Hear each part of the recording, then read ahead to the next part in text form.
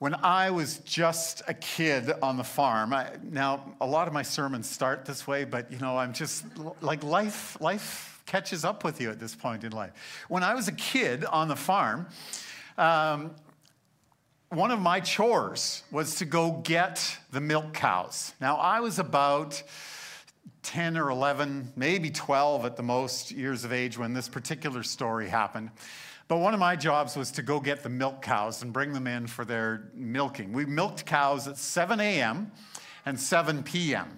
Now, most of the time, the cows were in the barnyard at 7 a.m., so I didn't have to go get them. But at 7 p.m., they were never around. They were out in about 150 acres of pasture and trees and bush and sloughs. And I had two helpers, though, on this job.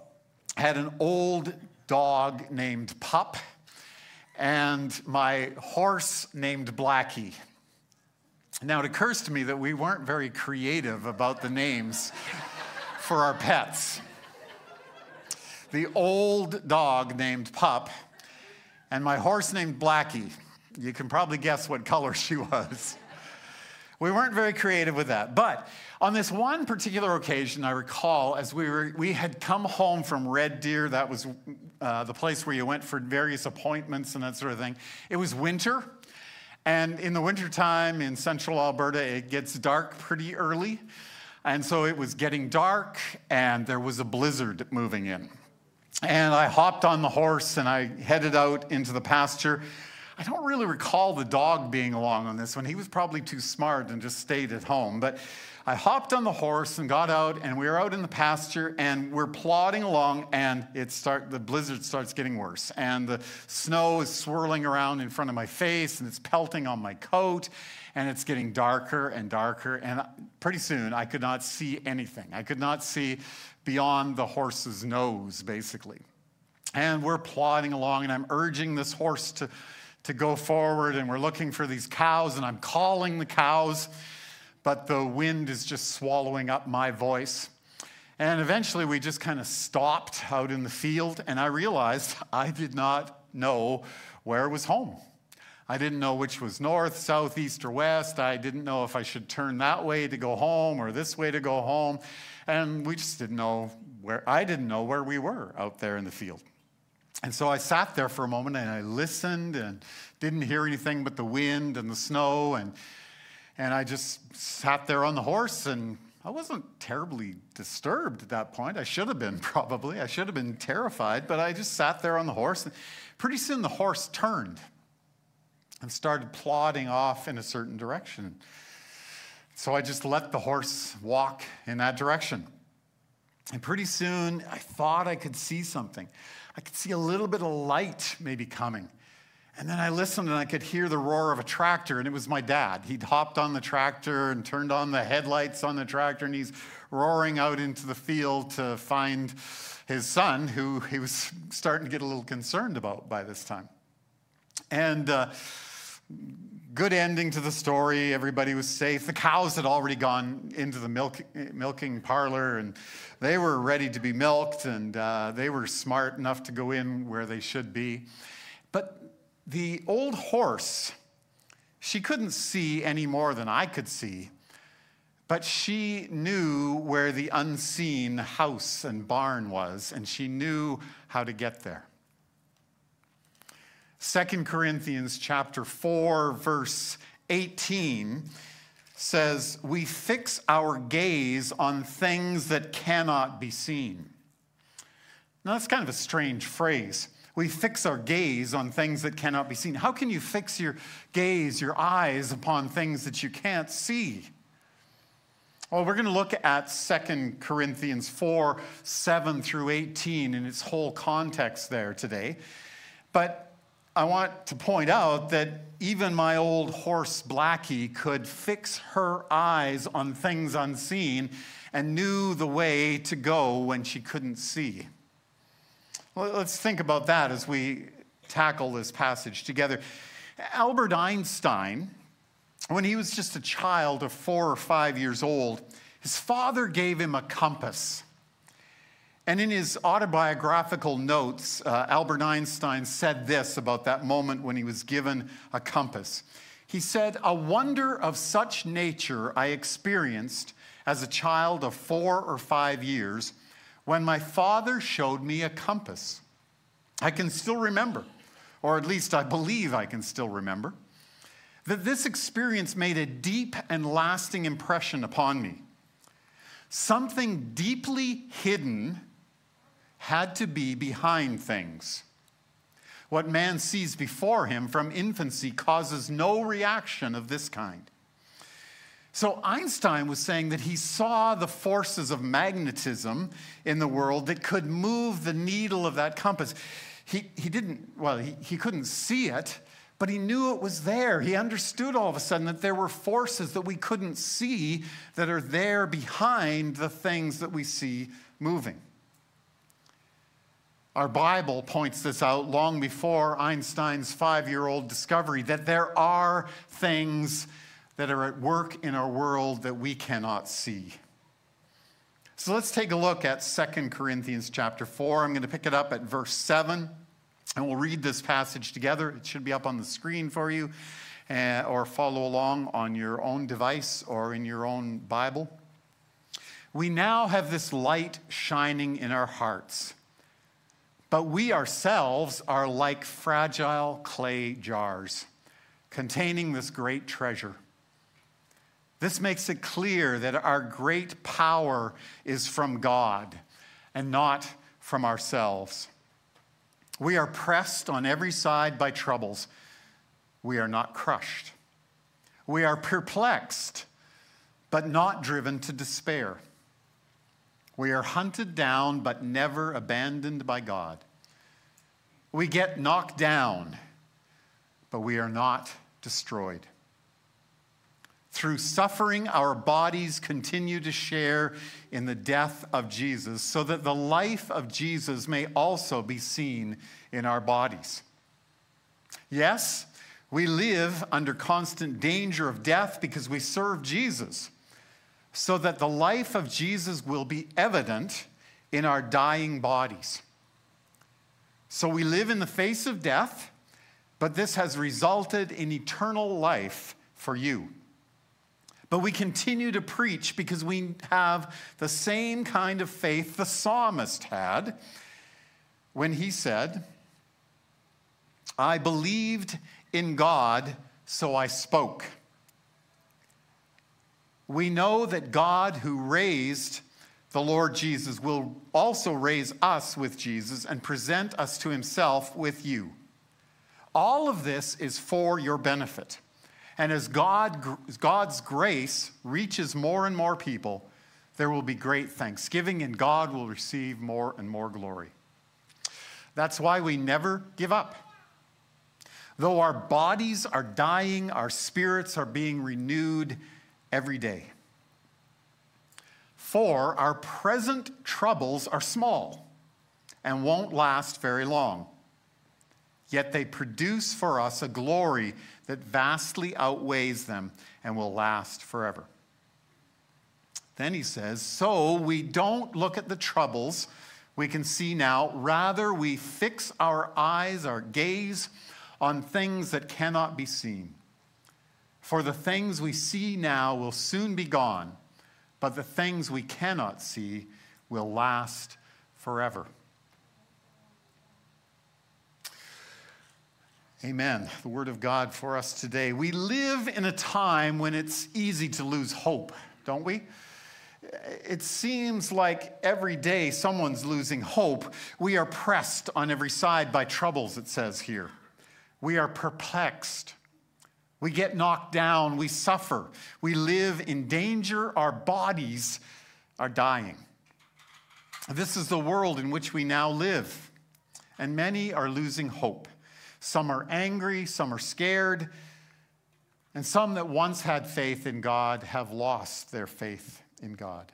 So what does this passage say for us today? Well, it has a lot of hope for us, I believe, today. First of all, it says that we are like jars of clay.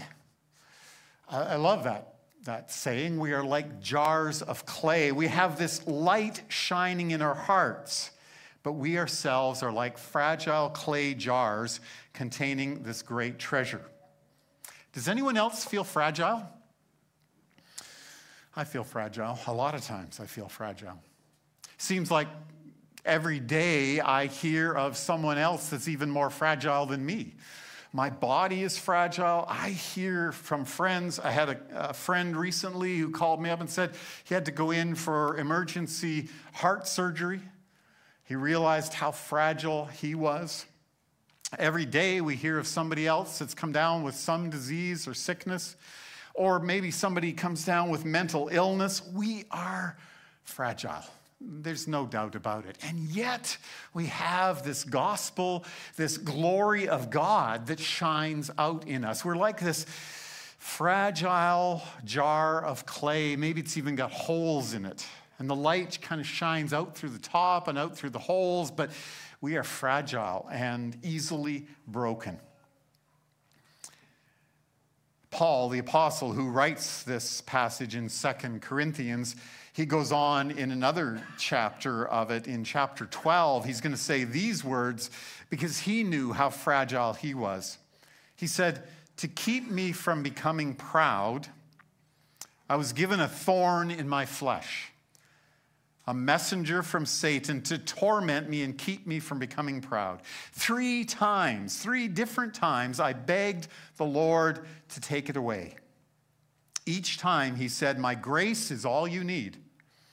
My power works best in weakness.'" Keep that in mind there. So now I'm glad to boast about my weaknesses so that the power of God can work through me. That's why I take pleasure in my weaknesses and in the insults, hardships, persecutions, and troubles that I suffer for Christ. For when I am weak, then I am strong. Paul, inspired by the Holy Spirit, says God's power works best in weakness. Christ tells Paul that, and he's also telling us that. I think I need to hear that just about every day. We are fragile clay vessels through which God's glory and power shines, and it works best when we are weak. I have some pastor friends that I stay in touch with. There were 4 of us that went to Bible college together. And so we've stayed in touch with each other. We've all stayed pastors, surprisingly enough. For about 45 years, we've stayed in touch with each other, and we text each other from time to time and that sort of thing.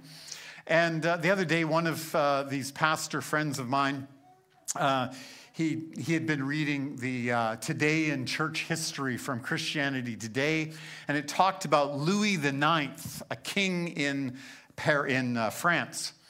And Louis IX was an interesting guy, a devout Catholic guy, who was kind of hard to understand. Because on the one hand, he went off and on a crusade to Jerusalem. He led this military crusade where he was at the head of a military, killing people and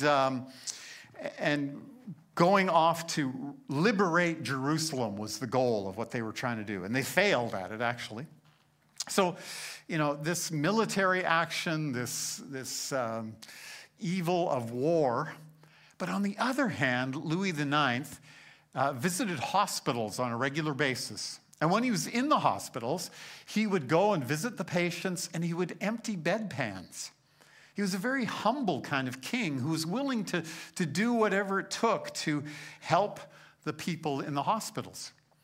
And so my friends and I were texting back and forth about this guy. And my one pastor friend had this to say, and I want to read what his text said specifically to get it right here. He said, "The glory of a crusade seems easier than the humility of emptying bedpans." I thought, right on, Andrew. That's a sermon right there. The glory of a crusade seems easier than the humility of emptying bedpans. Most of us are trying to show the world that we are strong, that we are powerful, that we are smart. I commented to my friends on this text messaging back and forth. I said, I get that. I like the limelight. I like to lead the charge, but I don't like to clean up messes very much. That's me too. And we all kind of recognize that we're always trying to be better than we are, more powerful than we are. Four pastors talking together, we're always trying to just say, oh, my sermon was good this week. No, we want to be humble with each other and say, God, you work in our weakness. God's strength shows through in our weakness. God works best when we are weak. He works through our fragile weakness. The next part of 2 Corinthians 4 says that Jesus has conquered death. Verse 14, God who raised the Lord Jesus will also raise us with Jesus and present us to himself together with you. Then verse 16, that is why we never give up. Though our bodies are dying, our spirits are being renewed every day. See, although we are fragile now, we have hope because Jesus conquered death. And he didn't just conquer death for himself. He conquered death for you. He conquered death for me. He conquered death for someone walking by on the street right now, driving by. He conquered death for every person. He even conquered death for all of creation.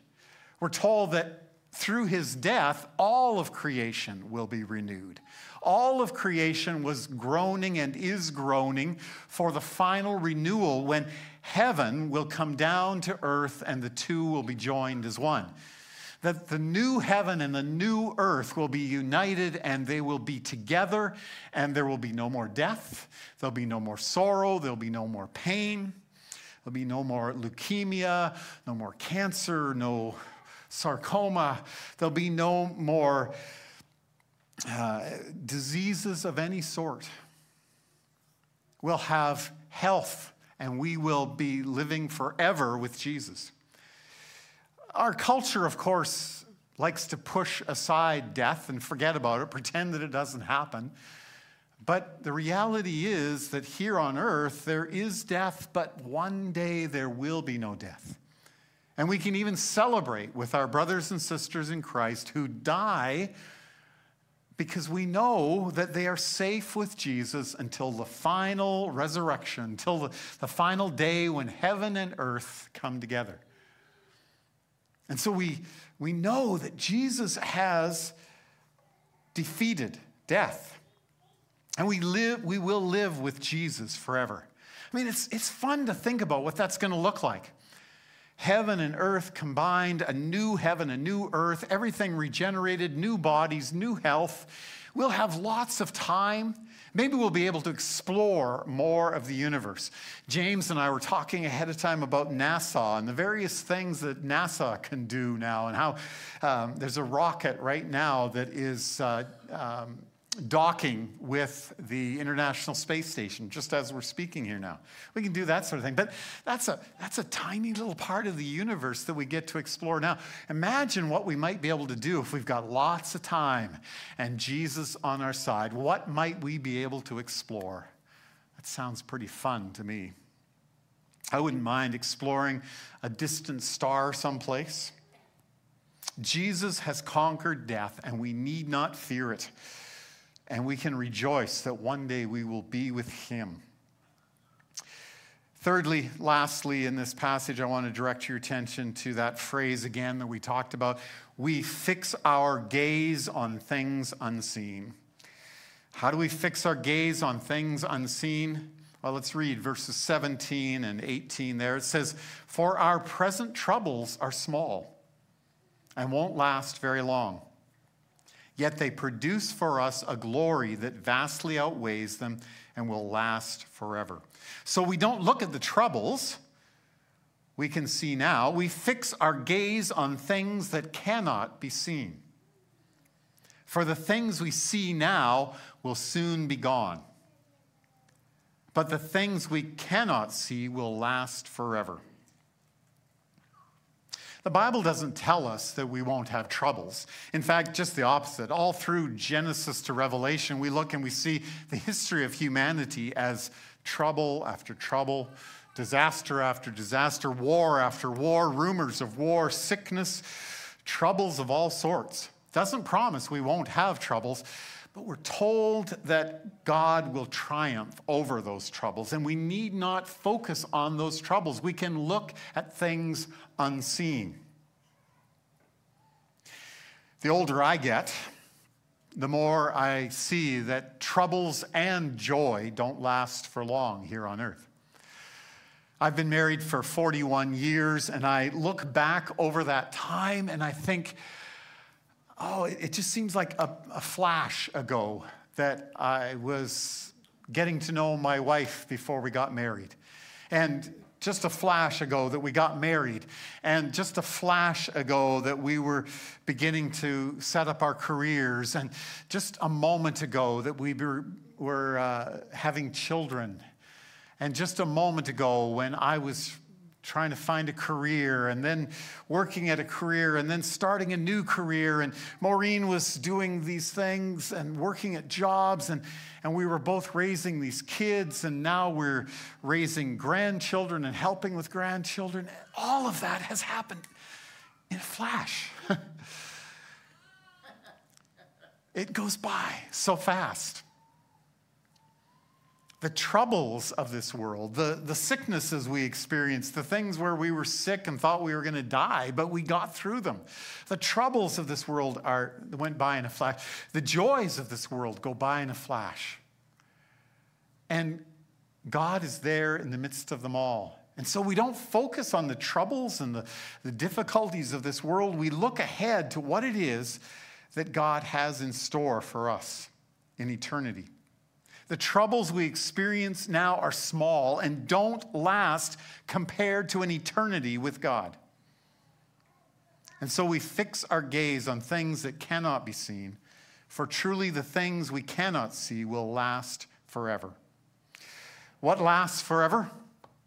God lasts forever. God's plan lasts forever. Jesus lasts forever. The Holy Spirit lasts forever. Things that we can't see last forever. And so we look ahead at those things that are invisible. So, in conclusion, what does a horse that knew the way home and a 5-year-old Einstein that could sense that there was something beyond this compass dial, and the Word of God that says we fix our eyes on things unseen, what does all of that have in common?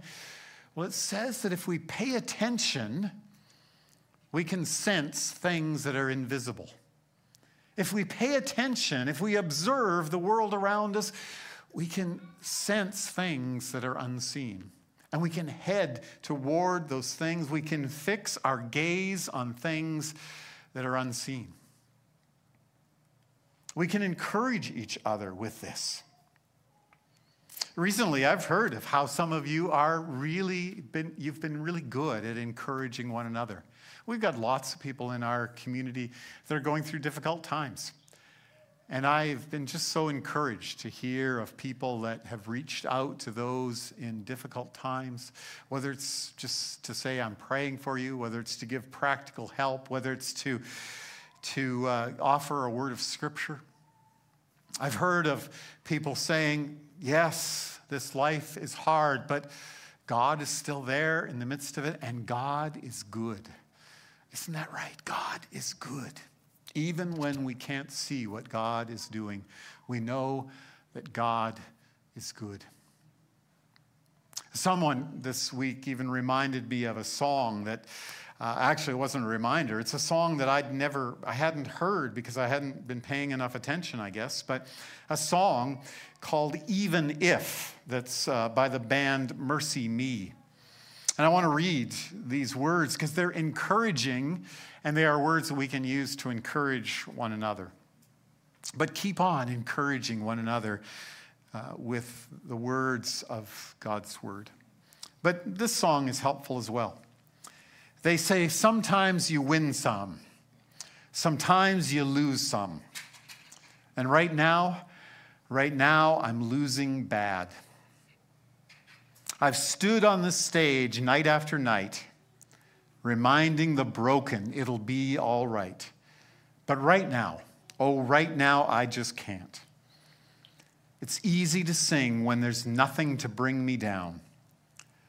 But what will I say when I'm held to the flame like I am right now? I know you're able, and I know you can save through the fire with your mighty hand. But even if you don't, my hope is you alone. They say it only takes a little faith to move a mountain. Well, good thing. A little faith is all I have right now. But God, when you choose to leave mountains unmovable, oh, give me the strength to be able to sing, "It is well with my soul." I know you're able, and I know you can save through the fire with your mighty hand. But even if you don't, my hope is you alone. I know the sorrow, I know the hurt would all go away if you just say the word, but even if you don't, my hope is you alone. You've been faithful. You've been good all of my days. Jesus, I will cling to you come what may. Because I know you're able. I know you can. I know you're able, and I know you can save through the fire with your mighty hand.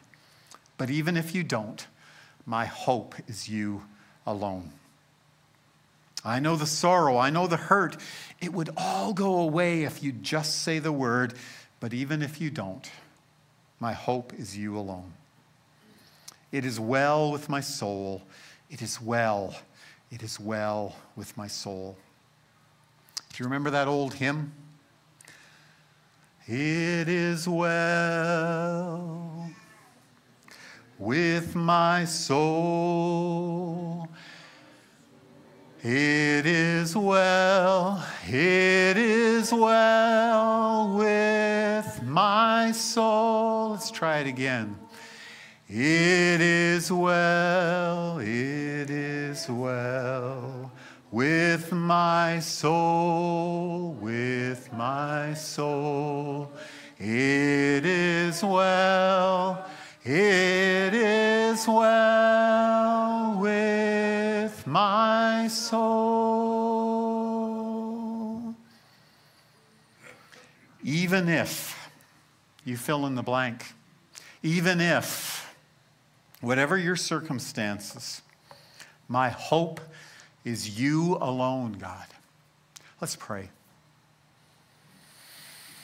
God, we want to be able to sing that, even in the difficult times. It is well with my soul. It's easy to sing when there's nothing that's difficult in our lives. But it's harder to sing, "It is well with my soul," when life throws some difficult things at us, when there are troubles in our lives. God, help us to sing, "It is well with my soul." Help us to encourage one another. Help us to see that you are there in the midst of it all, and that you are indeed good, even when things around us are not good. Is God good? Yes, God is good, and so we trust you in all these things. So God, we pray in the name of the Father, Son, the Holy Spirit. We pray by the power of Jesus triumphing over death. And in his name we pray. Amen.